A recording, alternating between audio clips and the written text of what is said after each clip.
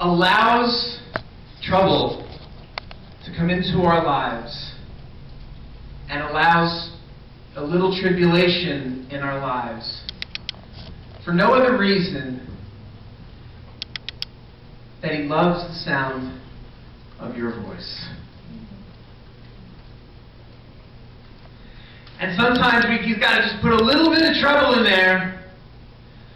So we scream up at Him, "What is going on?" And He goes, "That's my daughter. That's the voice of my son. So nice to hear from you." It's kind of like that dysfunctional kid who doesn't get any attention from his parents. So he's learned that the only way to get attention, because the parents are busy working, or they're busy arguing, or they're busy in their own lives, or doing whatever they do, so the child has learned that the only way to get attention from the parents is to do something wrong. Because negative attention is better than no attention. That's like Adonai, except reversed and not dysfunctional. Although I'm convinced that once you come into the family of God, you're entering into a dysfunctional family. So if you come here and you're like, "People are nuts." Oh yes. You're in the right place. Just look at Abraham's family, Isaac's family. So God is like that kid, this dysfunctional kid who only gets attention from his parents when he does something wrong. He's getting no attention at all. So he'll pull the dog's tail or kick the cat.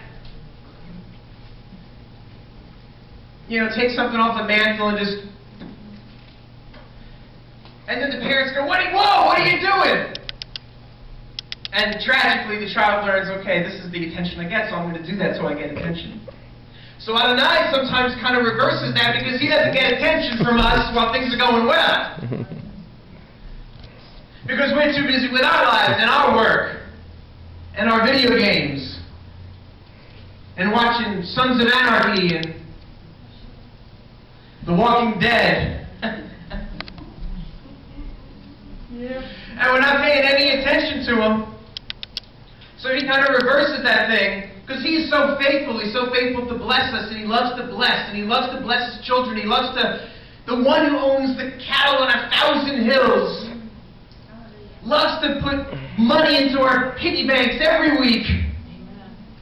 But, we ignore it, because we go to our piggy banks and we open it up. Baruch Hashem, off I go to my life. There it is, okay. Next week, open it up. Oh, there's some money in there. Okay, off I go. I'm going to go buy another video game. All of a sudden, Adonai's like, I haven't heard the voice of my son or the voice of my daughter in a long time.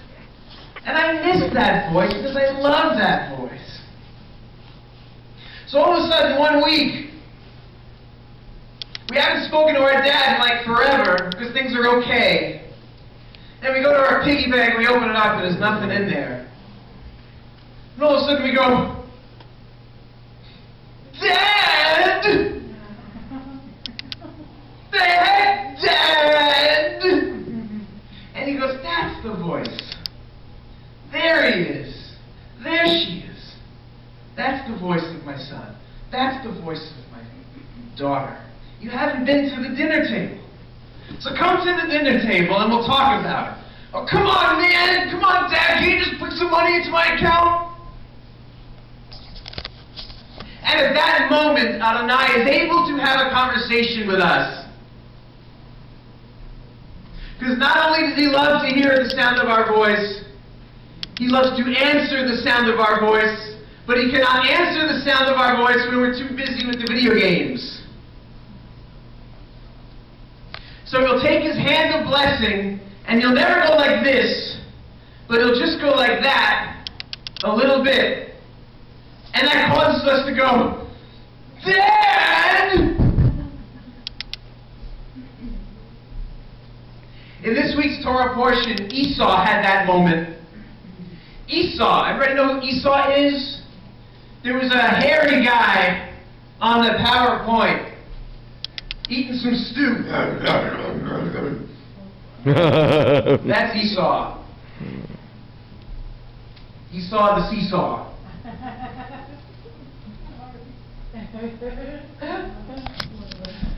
I don't even know why you're laughing at that. That didn't make any sense. But Esau had that moment. Because Esau had a pretty good life. He was Daddy's favorite. And all of a sudden, he had a good life, so he didn't really have to come to Adonai all that often. But Adonai loved Esau. Independent of the fact that Rebekah knew that Jacob was the one. God loved Esau, and he loved Jacob. And he wanted to hear Esau's voice. So all of a sudden Esau comes over to Dad. He's like, okay, Dad, time for my blessing. His dad says, it's not yours, it's for your brother. And all of a sudden Esau, for the first time in his life, had that moment where the piggy bank was empty. And it says in Scripture, I don't remember exactly how it said, but it says that he let out like a loud anguish yaw. Like a yell, like Luke Skywalker did when he found out that Darth Vader was his dad. Like, I am your father. No! And all of a sudden Esau went, no! He lost that blessing that he thought his whole life he had. He screamed out, no! All of a sudden his father in heaven goes, oh, there's my son. There you are. I know that voice, and I recognize that anguish because my son Yeshua took that on. So I recognize that. I can work with that. I can't work with your comfort because Daddy loves you so much, and you're going out and doing your little hunting, and you're going back to bring him the game, and he's like, there's my boy, my hairy young boy. I can't work with that because there's no connection. But I can work with, no! Adonai can work with that. He hears that. So whenever it is that you're going through something, when life is just getting really, really rough, and you're finally at this place and you're just screaming out loud in this loud anguish yawp, Adonai's like, there you are. I love the sound of your voice. The Jewish sages, the rabbis of old, had this whole thing figured out.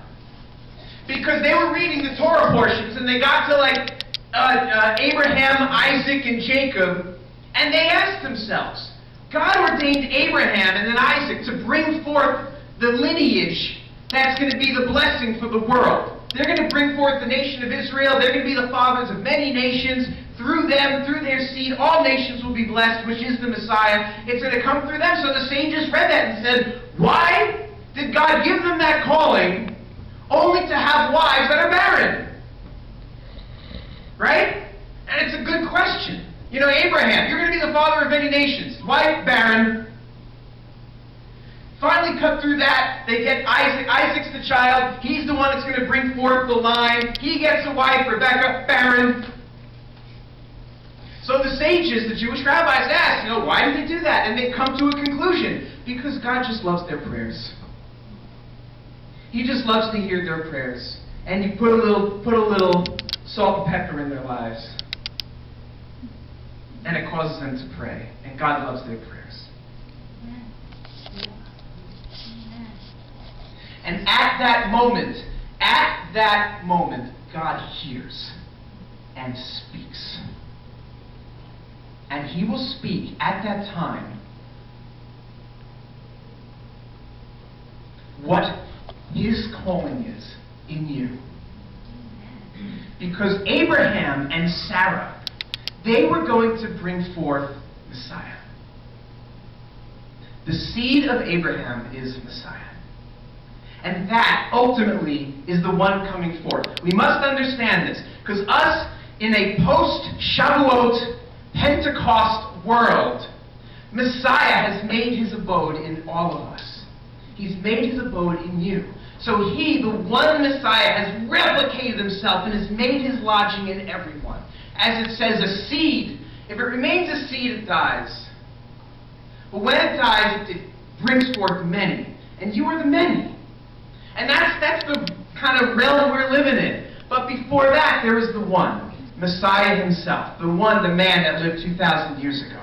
But before that, there was a seed that was going across through generations that started with Abraham, that will ultimately manifest itself perfectly in the form of Messiah. So it started with Abraham. It's like, you're going to bring this thing forth. Barren wife.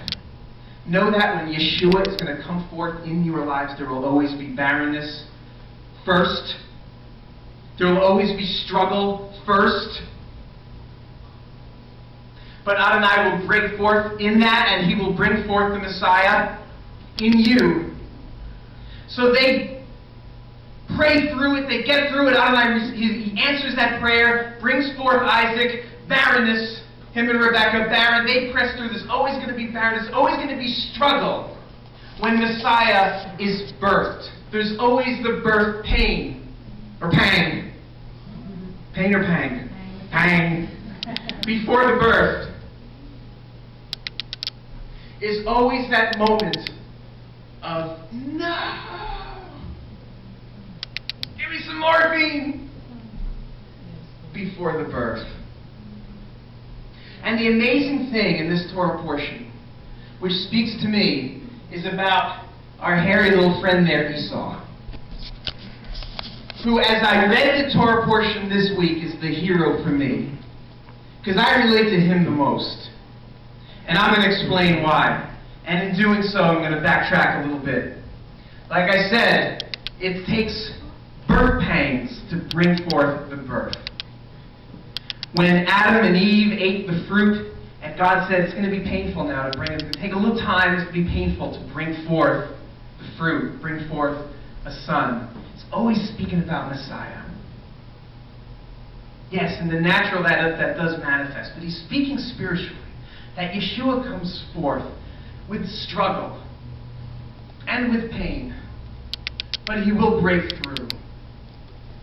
So Abraham and Sarah lift up their barrenness, and they have Isaac, and then Isaac marries Rebekah, but there's always struggle.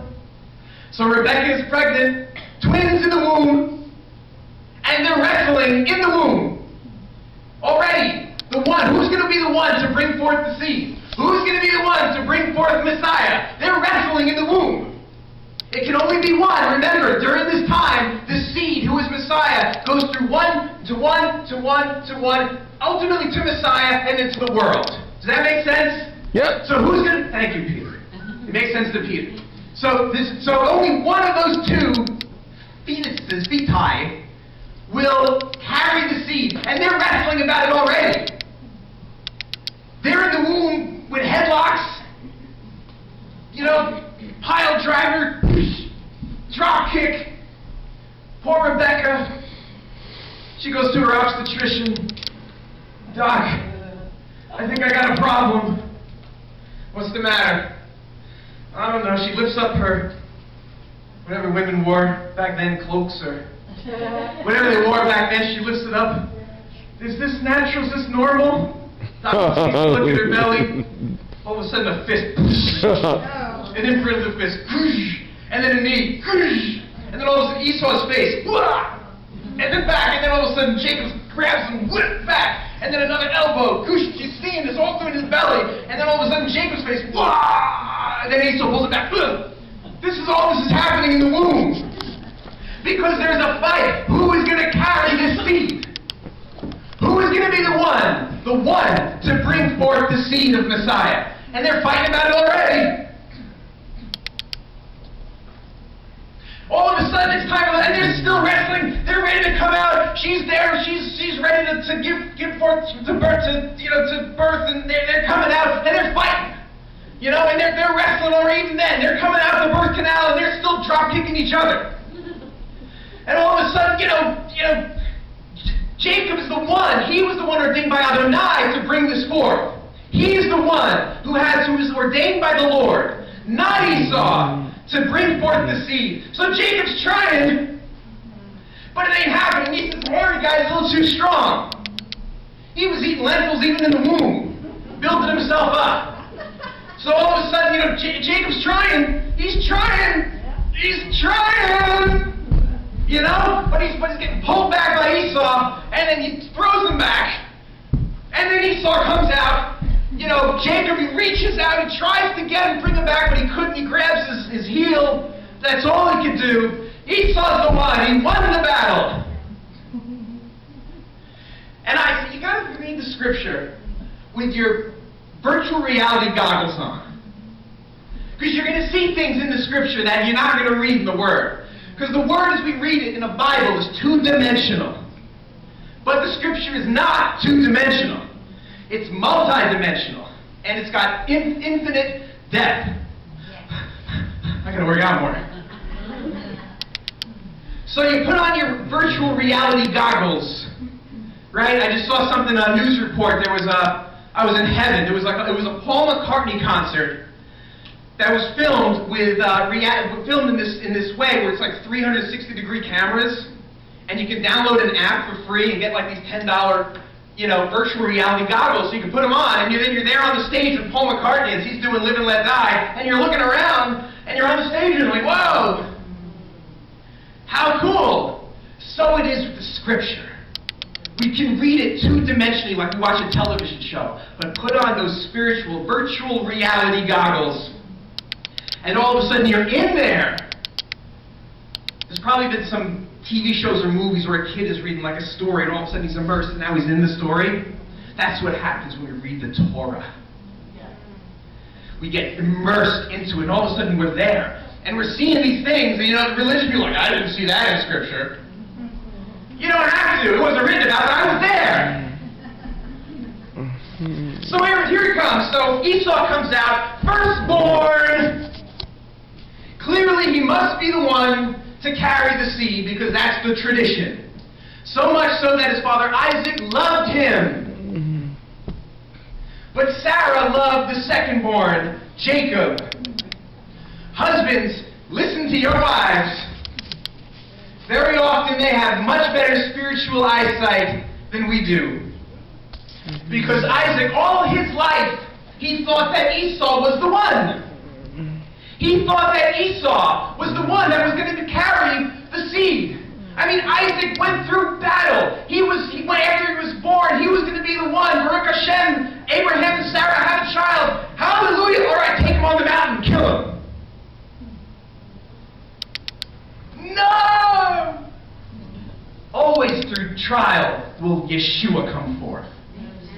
The birth will always happen through pain and struggle. But Isaac survived that one. It wasn't his time to go. He gets his wife, comes out, he went the barrenness, and Rebecca was barren, like I said. They finally have twins. The first one comes out, Esau. Isaac's like, hallelujah. I brought forth the line. Behold, the God of Abraham, Isaac, and Esau. Hallelujah! I guarantee this is what he's thinking. I guarantee it. And Esau was his favorite, it said, but Rebecca said, no, there's something about this other one. Listen to your wives, men. Don't think they're all cuckoo. They got eyesight that we don't see. Listen to your wives. They say that love your wives like Messiah loves the church. So in that relationship, you are Messiah, but remember, they are the Ruach in that relationship. All right, I digress. So Isaac loved Esau. And Esau grew up with this thing, with this knowledge, and he was the one. I didn't read that in Scripture. Well, put on your 3D goggles. That's when he was the firstborn. And Isaac loved him. He was the guy. And he grew up with this being the favored one. He grew up with this calling. I am the one that's going to bring forth the nation of Israel through my seed, Abraham, Isaac, Esau. All the nations are going to be blessed. My descendants will be the stars of the heaven. He grew up with this calling. All throughout his life, his easy, privileged life. And I'm just going to go hunt. Bring back some game to Dad. Oh, good job there, Esau. I love it when you hunt and cook for me. Yum, yum, yum. easy life, favored, privileged. Now all of a sudden Isaac, when he's old, his eyes are dim, which means he still didn't really see the reality here. All of a sudden, Esau takes his food, takes his game that he walks over to Isaac, says, "Okay, Dad, you're getting old. It's time for you to deliver the blessing. Here I come. You don't even have to say it because I know what it is. I've waited for this my whole life. You're going to give me the blessing of Israel, that it's all going to come through me. Go ahead, Dad, I'm ready. Hit me with it. Come on. I'm ready. If you can't speak, I can speak it for you, because you told me this is how it's going to be all throughout my life. I'm the favored one. I'm the one." All of a sudden, his father goes, "Who are you?" He goes, "I'm Esau. I'm your firstborn. Hello? Coming for me? Do I need to remind you the battle I went through in the womb to get this position in my life? Do I have to remind you how I won something in my own strength to get this position in my life as the firstborn?" And all of a sudden his dad said, "Your brother came, deceived everybody. And I gave the blessing to him. And that blessing wasn't just words, it came from Adonai, it wasn't me, so I can't take it back. If it was me just giving a blessing, yeah, I could give you a blessing, but it's not from me, it's from him. So that blessing, Esau, your dad, me, Isaac, I was wrong all along. And I'm realizing this now, because I gave the blessing to Jacob. So all this time I was wrong. Esau, you're not the one. You're not the one." No. All of a sudden God goes, "Oh, I hear him. Don't you have something for me? Don't you have something for me, Dad? Don't you have any blessing left for me? Don't you understand my whole life? This I thought was my calling. And it came crumbling down at this moment. You have to understand this. This was a defining moment for our hairy hero. This was a defining moment because his whole life he thought he was the one. And he goes to get the blessing, and even his dad was shocked. "Kid, you're not the one. It was your brother all along." Meanwhile, the mom's like, "Jacob, you gotta get out of here. He's gonna kill you once Dad dies. Just go. Go find yourself a wife and do the thing that, we do. Go propagate that seed, that lineage. Get out of here." So Esau goes, "Don't you have anything left for me, Dad? Don't you have any blessing at all for me?" And Dad gave him essentially the opposite blessing that he gave to Jacob. Jacob, he said, "You're going to live off the fat of the land." He said to Esau, "You're going to be away from the fat of the land. And you're going to live by the sword. But the day will come when you will have dominion over this, and you will break your brother's yoke off your neck." Now that was a much less, what's the word? Glorious blessing. So you have to understand, in a moment, Esau's calling, what he thought was his calling his whole life, came crumbling down. And the real calling, in that anguish call, the real calling of his life came into him to bring forth Yeshua in a unique way through him. Because at the end of the day, Jacob's calling seems more glorious because he's going to be the father of many nations. But ultimately the calling is his. And it's the same calling for all of us, no matter how glorious it may look in the natural. That's why it's a waste of time to look at other people's callings in the natural, because in the spirit it's all the same calling. It's to bring forth the Son of God. In everybody. In Jacob it was through this way. He's going to pass on the seed. But it was the same for Esau, even though the calling was much less grand, much less glorious. So anybody here who's feeling, "I don't understand all this calling stuff, I'm just a mom." Your calling, wherever you are, is to bring forth the Son of God. And the moment will come, like it came for Esau, in a couple of Torah portions, and this blows me away. Jacob, he goes through his whole thing. Now he's got a big family, a whole bunch of wives, a whole bunch of kids, right? He does his thing, another dysfunctional family. And now they're heading home, and all of a sudden they find this years later now, Esau is down the road, and Jacob is scared to death. Because he remembers what he did with Esau. And he's sending him gifts, and he's sending other people. You send the servants first, so, if Esau is ticked off, he'll kill the servants, so I don't let them die before me and my wife die. So he sets off these people. And at the end of this thing, he finally reaches Esau. And Esau just hugs him. And blesses him, and kisses him, and forgives him. And Jacob goes, aren't you ticked about what happened? And Esau goes, no, I'm not upset about that. That was a long time ago. I've been healed of that. And Jacob goes, seeing your face is seeing the face of God. Well done, Esau. Your calling was not Jacob's. But in the end, you brought forth the Son of God. And Jacob saw that in you. Well done. It's much less glorious. It seems much less glorious. But it's still the same calling, manifested differently. I guarantee if you went to Esau at that time and an angel came down and said, well done, my son. He'd be like, what are you talking about? I didn't do anything special.